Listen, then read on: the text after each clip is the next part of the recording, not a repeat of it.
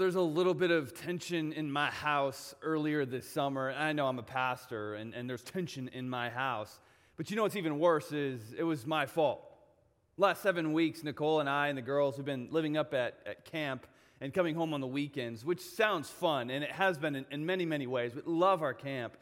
Problem is I hadn't seen the kids or Nicole very much. If I wasn't doing something around camp, I was in like a cabin writing or on a phone call. Even during mealtime, Nicole and the girls would be at a table, and I would be a few tables over with the summer staff or a team. And Nicole graciously one night, she said to me, "Babe, I think you overcommitted. Like you got your job at church, and then you got camp stuff, and then you keep on taking these side projects for when we go back on the weekends, like radio and writing. Can you just start saying no to some stuff, honey?" No, I didn't like hearing that. Deep down, I knew she was right, but still, I could prove her wrong. I could show her that I can handle it. Little does she know, she married Superman here. Meanwhile, I had barely put the kids to bed lately. I hadn't had more than a few meals with them all summer. My interactions with my kids and with my wife were very hurried, very rushed, very distracted. My family was getting garbage time, a few distracted, hurried minutes here and there. God was getting garbage time. Same thing, rushed devos and distracted prayer. It wasn't like the end of the world, but it certainly wasn't good. And then I ran across this quote. I don't know who said it, but it was like a punch in the gut. It was the punch in the gut that I needed, and maybe you need it too. It says this: if you can't rest from it, then you're a slave to it. That which you can't rest from, you're a slave to.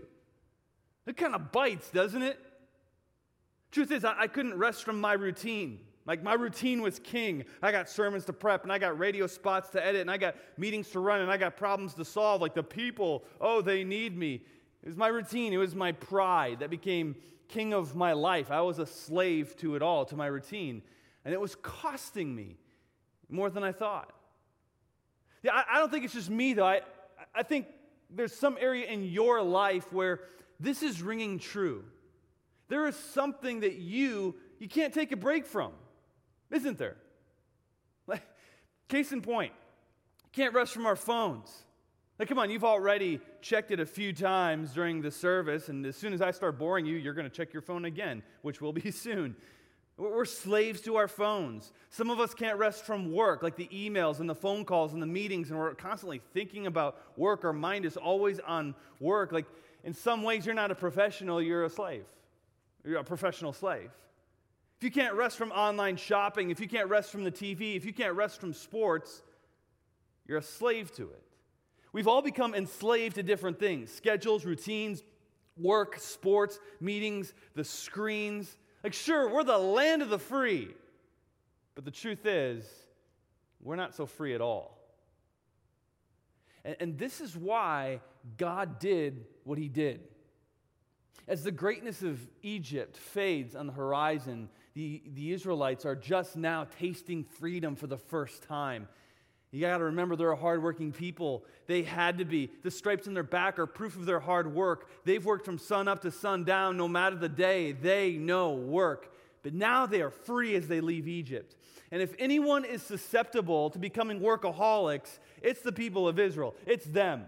Work doesn't bother them. And now, their work yields something that they never had before: personal progress, wealth.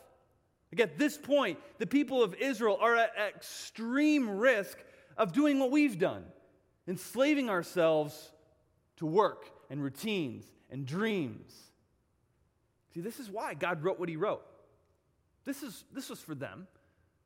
But it's for you. It's for me. It's for us. Exodus chapter 20 is where we find ourselves today. Exodus chapter 20. I really hope you grab a Bible as we can all be on the same page at the same time. Exodus chapter 20 is where we're at. Let me pray, and we'll jump right into this. Father, I thank you so much for your word. I thank you for this book. God, as we've been studying this book this summer, and theology is just pouring out of this book as you introduce yourself to your people, and we need this. We needed this summer. God, you have something big for us today. I pray that we don't miss it. May you eliminate all distractions and really focus us in on you through your word. We pray this in Jesus' name. Amen. It's Friday. There's an indescribable anticipation and excitement that seems to hang in the air. Israelite wives gather in the marketplace. They're more cheerful than usual. Each scans the tables with a little smile, looking to buy the family's favorite fruits and vegetables and spices and wineskin. Maybe I'll take 2 wineskins, actually. Like tonight is everyone's favorite night. Their favorite meal will be served at each table across town. Today, the kids run through the streets with a louder giggle. It's every kid's favorite day of the week, the night of plenty food, the evening with mom and dad relaxing, and for 24 hours, it's just going to be them as a family together, enjoying each other. The wives bring food home from the marketplace. They set the table. The special candles are taken off the shelf, and they're placed on the centerpiece of the table, the bowls, the plates, the cups.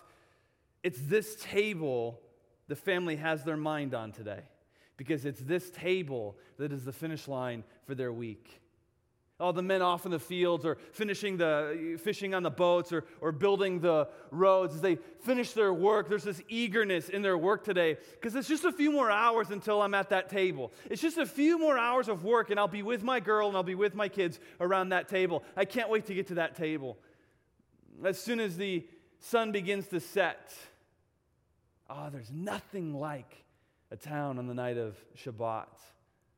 The smell of the fresh bread welcomes families in, the simmering soups, the cooked spiced meat, the aroma makes its way down the alleyways. But it's not just the smell, it's the indescribable feel. Everyone's in a good mood. I mean, the shopkeepers are whistling as they lock their shops. The men return from the fields with laughter. They're all crossing the week's finish line together as a community. As the savory smelling streets begin to darken, the dining rooms become illuminated with Shabbat candles. As the marketplace quiets, the tables throughout the town come to life. See, tonight we dine. Tonight we think nothing of work. Tonight we laugh. Tonight we reflect. Tonight we connect. Tonight we enjoy our blessings. Tonight is the night. It's what everybody has been looking forward to all week. Oh, there is nothing like a town on the night of Shabbat. It is a gift. It brings families together. It connects creation with Creator. It stirs a sense of gratitude in the community. There is nothing like a town on the night of Shabbat. And deep down, you long for this night, for that finish line, for that table, for that food, for that connection, for that rest. It's a craving in your soul. You were designed with it. It came from God Himself. We need to unpack that more, because this could change your life. Exodus chapter 20, verse 8 says, "Remember the Sabbath day." As a kid, I grew up in a Christian home, went to Christian school, went to church all the time. And this commandment, to me, I thought it just meant, you should be in church. And I was in church. I mean, there's that day that you're supposed to keep holy, and you go to church, and you dress up, and you be holy. So here I am, I'm in church, check. It's not really what this means. Sabbath here, which is the word Shabbat, Sabbath, Shabbat, same thing. It just means the seventh day. Seventh day stop, really. The last day in a 7-day cycle, which is really interesting. Research shows that we live our lives in 7-day cycles. It's pretty fascinating, actually, if you look into it. Like biologically, our body has physical 7-day rhythms. Our circulatory system, so like our blood pressure, red blood cell count, our body temperature. Research shows that there are 7-day rhythms to the ebb and flow of our bodies, the regulation of our bodies. But it's not just our bodies. We've also found that in the animal world, there are 7-day rhythms. Research has found that the behavior of animals, the migration, the nesting, the mating, it all seems to fall within this 7-day rhythm. You think about it, like our society, really our planet, operates within 7-day cycles. It took God 7 days to create this, and it's as if God coded that rhythm into the DNA of the universe. And we're still operating that way. We count our work hours by weeks. I have 40 hours this week. We count our pregnancies by weeks. I'm 30 weeks along. Our educational system has weekly rhythms. Our lives, for the most part, are patterned in 7-day rhythms. And so God says here in Exodus 20, verse 8, he says, on that seventh day, I want to give you a gift. Every seventh day, I want to give you a gift. Shabbat. Stop. Break the routine and just stop. That's what Shabbat means. Stop. Just as God rested on the seventh day after 6 days of creation, so God asks you to do the same thing. Take the rhythm that I took. Bust your butt for 6 days. Create, build, manage, progress. But on that seventh day, I want you to cross that finish line, and I want you to Shabbat. I want you to stop. Sabbath is a finish line that God asks you to include in your 7-day rhythm. But there's more to it than that, actually far more. The two main parts of Shabbat or Sabbath is rest and worship. Rest and worship, which seem to be very different. Separate activities, rest and worship, very different. But Shabbat or Sabbath is the bringing of these two things, rest and worship, together to be worshipful rest. That sounds very odd, isn't it? But if we can get this, it is incredible. So let's unpack this a little bit more. Worship, and we've talked about this in the series already this summer, but worship is the surrendering of control and focusing our attention on God. Which when we actually do that, not like sitting there or standing there and mumbling a few worship songs, but actually surrendering and focusing our hearts on Him, what follows from that worship is this deep state of rest. So I can't control everything, but my Creator can. And my Creator is, and my trust is in Him. And so I can sit back today and rest in that and take a step back, enjoy my blessings from my Creator, reset my perspective, and rest in that. I think of it a lot like our ropes course at our camp. We have an obstacle course that is suspended about 25 feet in the air. And we had some middle schoolers come this last week. It's been great. The middle schoolers are awesome. Love the middle schoolers at our church. And it's funny, at the bottom of the ropes course, they talk all tough, like, oh, that's the height. I could do it like 10 times higher than that. But as soon as they get off the zip line and they step on the platform, they're like shaking and they're freaking out. And so I set them up. I got the safety ropes and the carabiners, and they're all harnessed in, and so I'm telling them what to do, and it's hilarious to watch them at first because they're grabbing a hold of the ropes and they're grabbing a hold of me and they're grabbing a hold of the platform and they're just freaking out. What's funny is nothing they're doing is actually making a difference, though, as they're freaking out and grabbing a hold of the ropes. But they're tiring themselves out trying to control their safety, holding on to me, holding on to the ropes, holding on to the post, holding on to the platform. And so periodically I'll stop them and I'll say, hey, just for 1 second, I want you to just let go. Like, no, Junior, I can't do that. I can't. Hey, hold on. Just let go of the ropes for a second. Let go of me. Let go of the platform. And just sit in your harness. I'm trying to show them that their harness can hold them just fine. And some of them, not all of them, but some of them will take me up on this. And they'll just stop. And they'll let go. And they'll just sit in their harness. And after a few minutes, they'll say, almost always, they'll say, wow, I feel relaxed. Well, they feel relaxed because they just realized the ropes got them. They can trust the ropes. They went from gripping tight to being very peaceful and just sitting back. This is the idea of Sabbath. This is the idea of Shabbat. God says, I want you to just stop. You're trying to control everything. You're trying to control your money, your family, your career, your activities, your friendships. You're gripping everything so tight, you're exhausting yourself. Can you just Shabbat? Can you stop? Sit down. Look at me. Remind yourself of your trust in me. That's worship. And it's that brings you into this deep state of relaxation. Okay. I'm okay. We're okay. We're having fun. God's in control. And I'm relaxed. Can you remember the last time you felt that? Like deeply felt that? Because my guess is you're living life like those middle schoolers up on the ropes course. You're freaking out trying to control every single aspect of your life, keeping your job, keeping the kids alive, keeping money in the bank, keeping friendships, keeping your image up to date. You're all tense, you're wired up, you're losing focus, you're losing perspective, you're having no fun, you have a short fuse, you're not the best you, and there's something missing. I think it's your Sabbath. See, this command is God coming over to us and saying, hey, every 7 days, sit down, chill out, worship, surrender, put your trust in me, and then experience a rest that you need in your 7-day cycle. I was studying a little bit of the Orthodox tradition, and the Orthodox tradition, they explain Sabbath as a day where you let your soul, or you allow your soul to catch up with your body. Can't really defend that with Scripture, and maybe that feels a little bit New Age-ish, but it's an interesting thought. I actually kind of like that.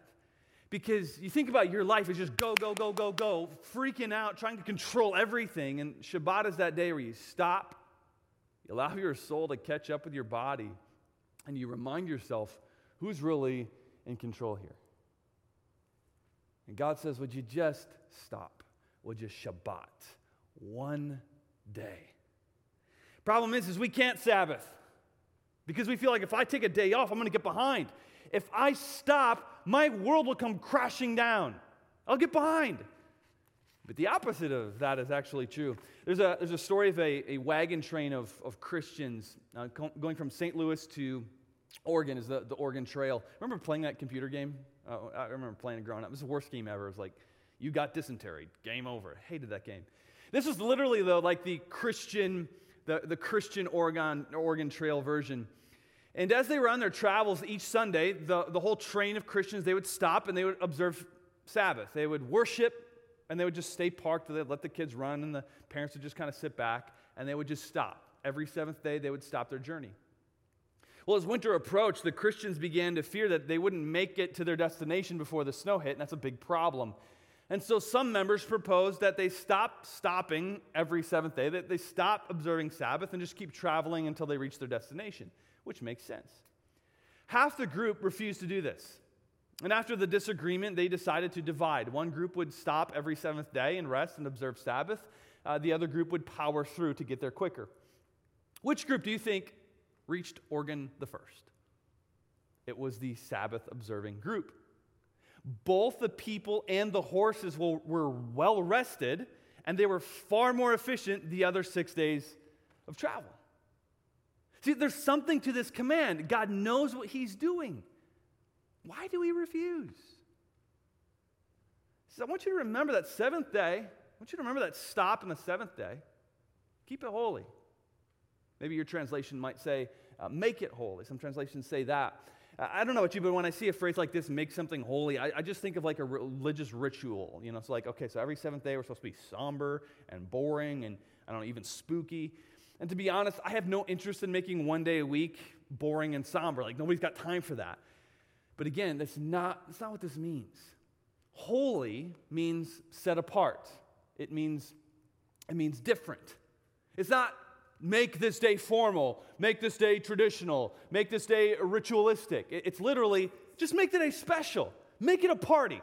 This is not a chore. This is actually a lot of fun. Because there's room for creativity when we look at making something holy. Set it apart. Looks different depending on the family. It looks different depending on the house.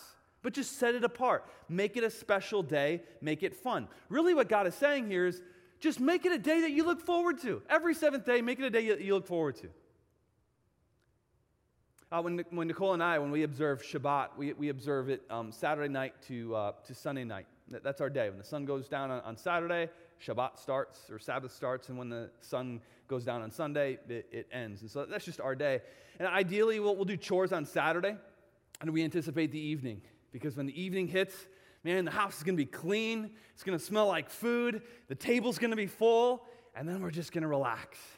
And we don't do anything too crazy. Like we have a special candle holder that I found in Jerusalem that we set out on our table, and I'll read a special Shabbat prayer, a Sabbath prayer, and we try to make the food like a meal that the girls really look forward to, one of their favorite meals. And as we eat, we'll play some worship music. I have a special Spotify Shabbat playlist. We play that. And then after the meal, we watch a movie and we play a game after. And then on Sunday, we go to church, we worship corporately, because that's a big deal. We'll talk about that in just a second.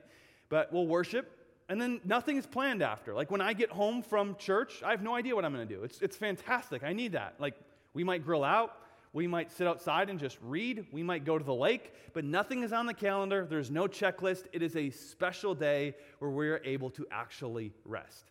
And then when the sun goes down on Sunday, we hit the ground running with getting ready for Monday morning. That's just us.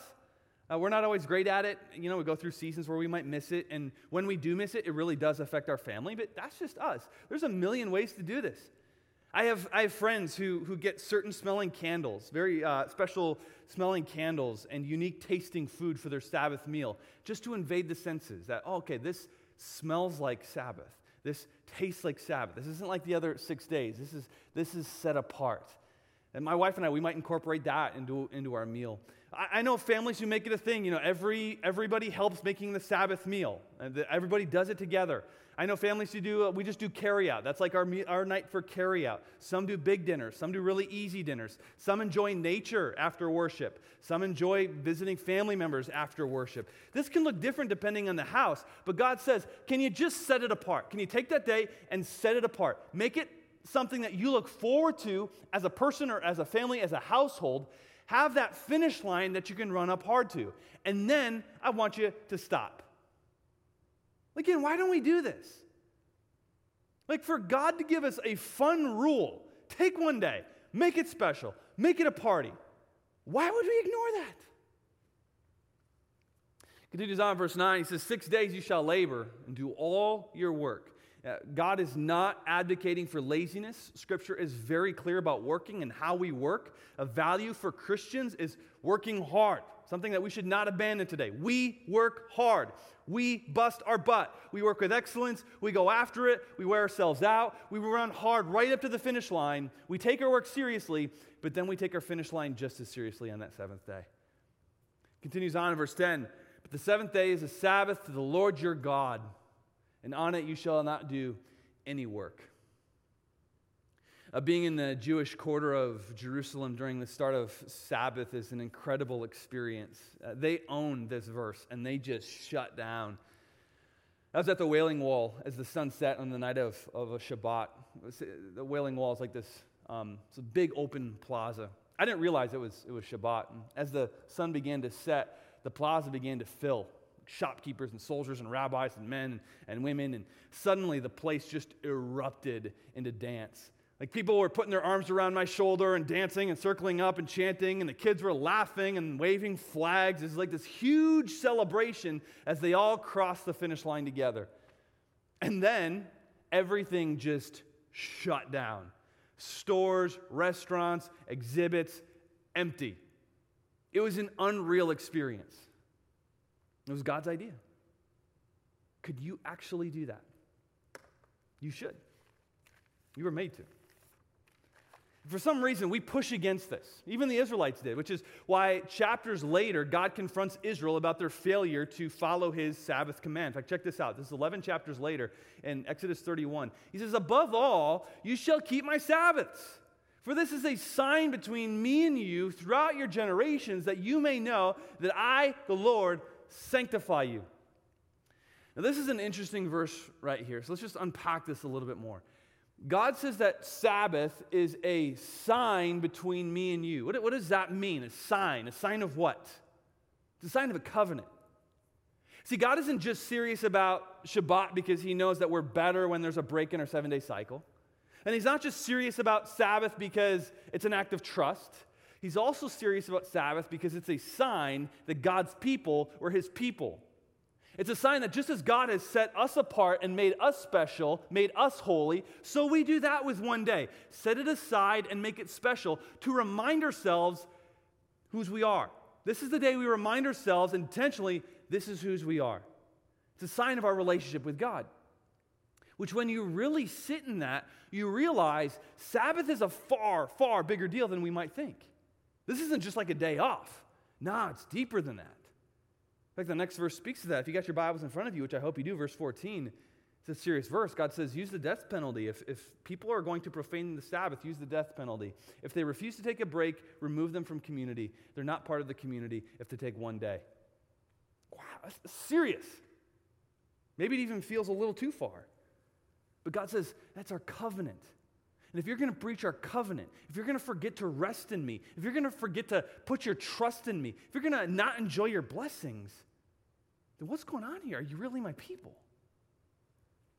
Now, we don't hold to this punishment because Jesus came and he fulfilled the law. We are not under the law, and so you skipping Sabbath is not going to result in church discipline. Thank you, Jesus, for that. Theologically speaking, Jesus is our Sabbath rest. It is in Jesus that we stop our toil. It is in Jesus that he takes our burdens. It's Jesus that gives us peace. Jesus' yoke is light. Jesus is our Sabbath. But that doesn't mean the benefits, the sacredness, the specialness of traditional Shabbat is void. It was a big deal that God instituted it for a reason. It's the one commandment that we tend not to want to follow. It should matter to us. 3 observations, and these are in your notes. 3 observations. Number 1, the stop matters. The stop matters. The University of Chicago has been doing research on the effects of a finish line on us. Like in a race, if you're running a marathon, if you're in a triathlon, runners or competitors actually speed their pace up once the finish line is in view. They've noticed this. Research has also found that actually translates into life. When there's a goal, a finish line, you got vacation coming up or something like that, we tend to speed up our work. We tend to push harder until we're able to cross that finish line. It's kind of like you ever go to like a coffee shop and you get one of those stamp cards, If you buy 10 coffees, you get one free. And when our card has 8 stamps on it, we get more coffee than usual just to finish up that stamp card to get our free coffee. I noticed this with my brother-in-law. We went to a place and I got one of those stamp cards and I was like, dude, put your purchase on my card. I was like going back just to get that free purchase. Like there's something about a finish line reaching that goal that makes us push harder to get up to the finish line. This is why the Sabbath observing team finished the Oregon Trail first. They went harder because they knew Sabbath is just ahead. We can push hard up until then, and then we can rest and push hard once again. This stop matters. It pushes our efficiency, but it also builds our trust. Okay, God, this is an act of faith. I'm not in control. I'm going to let go of the ropes here, and this is just in your hands. It doesn't just help us physically, it helps us spiritually. It builds our faith. Can you stop? Can you Shabbat? Your Creator designed you to. And if you think about it, to say something like, I don't need to Shabbat. I know other people need a Sabbath, other people need that break in the 7-day cycle, but I'm good. I don't need that. In some ways, that's like saying, I'm better than God. God rested on the 7th day, but I don't need to. No, the stop matters. Guard it.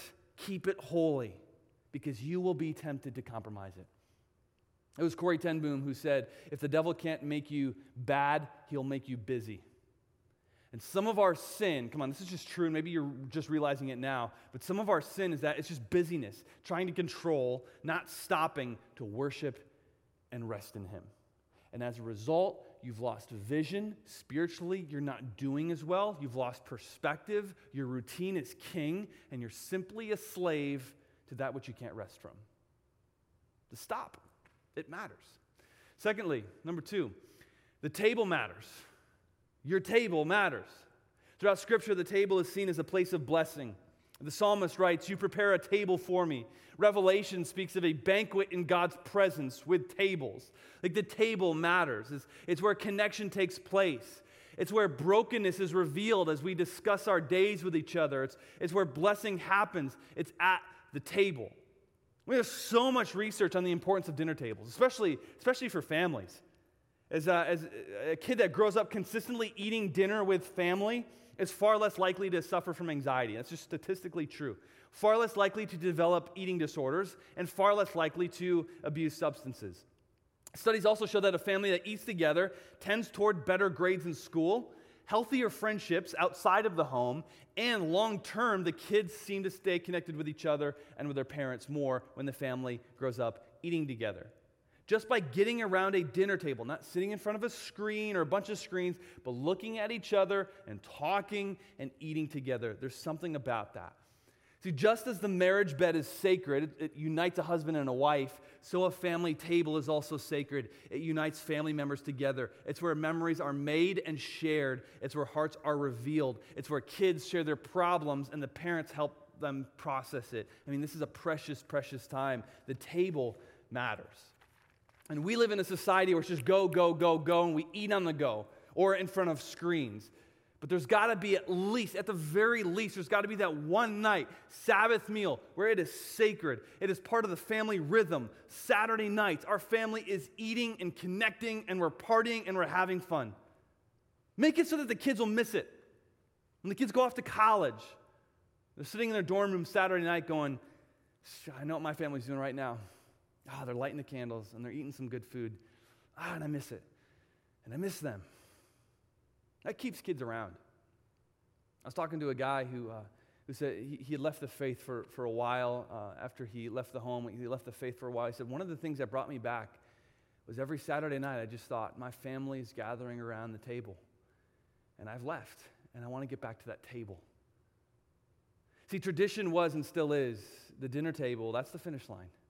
That's the party that kicks off the worship and the relaxation. The night you Shabbat, make that table mandatory, make that table special, something you look forward to. If you're single, make it something for just you to look forward to, or invite other people over. But somehow, have that meal that you look forward to every week, and then guard it. That's our time. This is our party. This is our finish line, and dang it, nothing's going to get in the way of our Shabbat meal. The table matters. And then number 3, the worship matters. The worship matters. Oh, make no mistake, Scripture is not pushing you to be lazy one day a week. It's corporate worship. It's pure, intentional worship that brings you into deep rest. It's Sabbath. I love what Augustine wrote. This is Augustine right here. He looks like a guy who needs a little bit of a Sabbath. He wrote this. He wrote, our heart is restless until it rests in you. See, corporate worship, what we do inside the church building, the gathering of God's people, is what brings us into rest. Corporate worship. See, we live in a very individualistic society. The idea of community today is very shallow. We're very individualistic, and we try to worship God that way. That's why church attendance has dropped significantly over the last few decades, and it's only getting worse. Because corporate worship, the ecclesia, which is the gathering of God's people, has become less of a priority to us. It just doesn't matter to us as it once did. You know, I can be a Christian and not be part of the church. I don't know. The church is the bride of Christ. Our faith is very communal. I don't know you can say that too easily. I mean, if you were to go back in time and really visit the early church, we'd be blown away. Because the early church, their life, their routines, their relationships was built around the ecclesia, the gathering of God's people. It was everything to them. It's why in Hebrews it writes, don't forsake the ecclesia. Don't forsake the assembly. It is a big deal. And side note, parents in here, if corporate worship is second priority to you, it'll likely be fourth priority to your children. It might not even be a priority to your grandchildren. Worship matters. It's the recalibration of our heart. It's where we give up control. It's where our soul is fed. It's this that we were made for. Worship, true intentional worship, brings us into rest. And God says, just Shabbat, stop the work, stop the pursuit, stop the shopping, stop the scrolling, just stop. Your body needs it, your heart needs it, your soul needs it. So just stop. Turn your attention and affection in corporate worship to God and enter that rest. Then on Monday, hit the ground running. But live with that finish line. It's that brings creation closer to Creator. It's that gives us energy. It's that gives us vision, and it fills you. But you will miss it if you just run right through. I love Jesus' take on Sabbath. Jesus loves Sabbath. And Jesus grew up, as he's grown up as a boy, a town in the night of Shabbat, as we talked about earlier, that was Jesus' experience. Jesus knew that feel. Jesus loved it. Now, it did become a point of contention with the religious leaders. The religious crew observed Sabbath so well, so meticulously, that they just sucked all the fun right out of it. And Jesus wanted to bring a bit of that joy, a bit of that party back into Sabbath, which ruffled some of the religious crew's feathers. In fact, he said this to him. He said, the Sabbath was made for man, not man for the Sabbath. The second part of this verse was to the religious. They ruined Sabbath. It was no fun. It was just boring, religious, empty chore. So that first part was really for the religious, or the second part was really for that religious, but the first part, I think that's more to us. I think the first part is really what we need to hear. The Sabbath, the stop, the Shabbat, the worshipful rest, that was made for you. It's a gift for you. And every week you skip Sabbath, you leave a gift unopened. I want to finish with the words of Jesus. Jesus said this. Actually, he said this right after he did 2 miracles on the Sabbath. A good portion of Jesus' miracles happened on the Sabbath, which makes me wonder how much have we missed not being with Jesus on the Sabbath? Like, it seems like Jesus likes to blow our minds on Sabbath, but too often we just run right through and we miss out on some big things. But Jesus said this in Matthew chapter 11. I just want to read it over us as we finish this time out. But Jesus said this.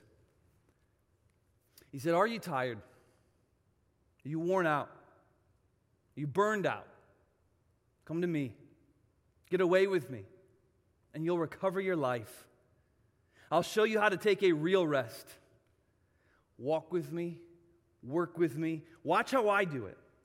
Learn the unforced rhythms of grace. I won't lay anything heavy or ill-fitting on you. Keep company with me, and you'll learn to live freely and lightly." And some of us may know Jesus, but we may not know what he's talking about there. And we can find that in resting in Jesus Christ. He is our Sabbath. Why do we refuse this commandment? So before we close, I just want to ask you, we always ask ourselves, so what? Coming out of the text, God always speaks through his word. How does this transform me? Because God's word is transformational. How does this transform my mind? How does it transform my week this week? And the question that I want to leave you with before signing off is this right here. What needs to happen in your home to observe Sabbath better? What needs to happen in your home? Maybe you need to make corporate worship a bigger priority. Your family's just very inconsistent. You're just very inconsistent with church. And it's hurting. And you haven't really realized that yet. Maybe it's making church more of a priority. Maybe it's making a Saturday night dinner where you have that finish line as a family gathering around the table. Maybe it's being more intentional with resting on Sunday. Maybe it's guarding it. You try to Sabbath, but things just get in the way, so you need to guard it. But what needs to happen in your home to observe Sabbath better? Man, I pray you do that. God, we thank you so much for your word. I thank you for this gift that you give us. We corporately confess right now that so often we leave that gift unopened. And God, we want to learn how to rest in you better. We want to learn what that actually is, that deep state of rest, going into worship, giving up control, and then entering into rest in you. Father, we want that. You designed us to crave that. May we be intentional with it. We pray this in Jesus' name. Amen.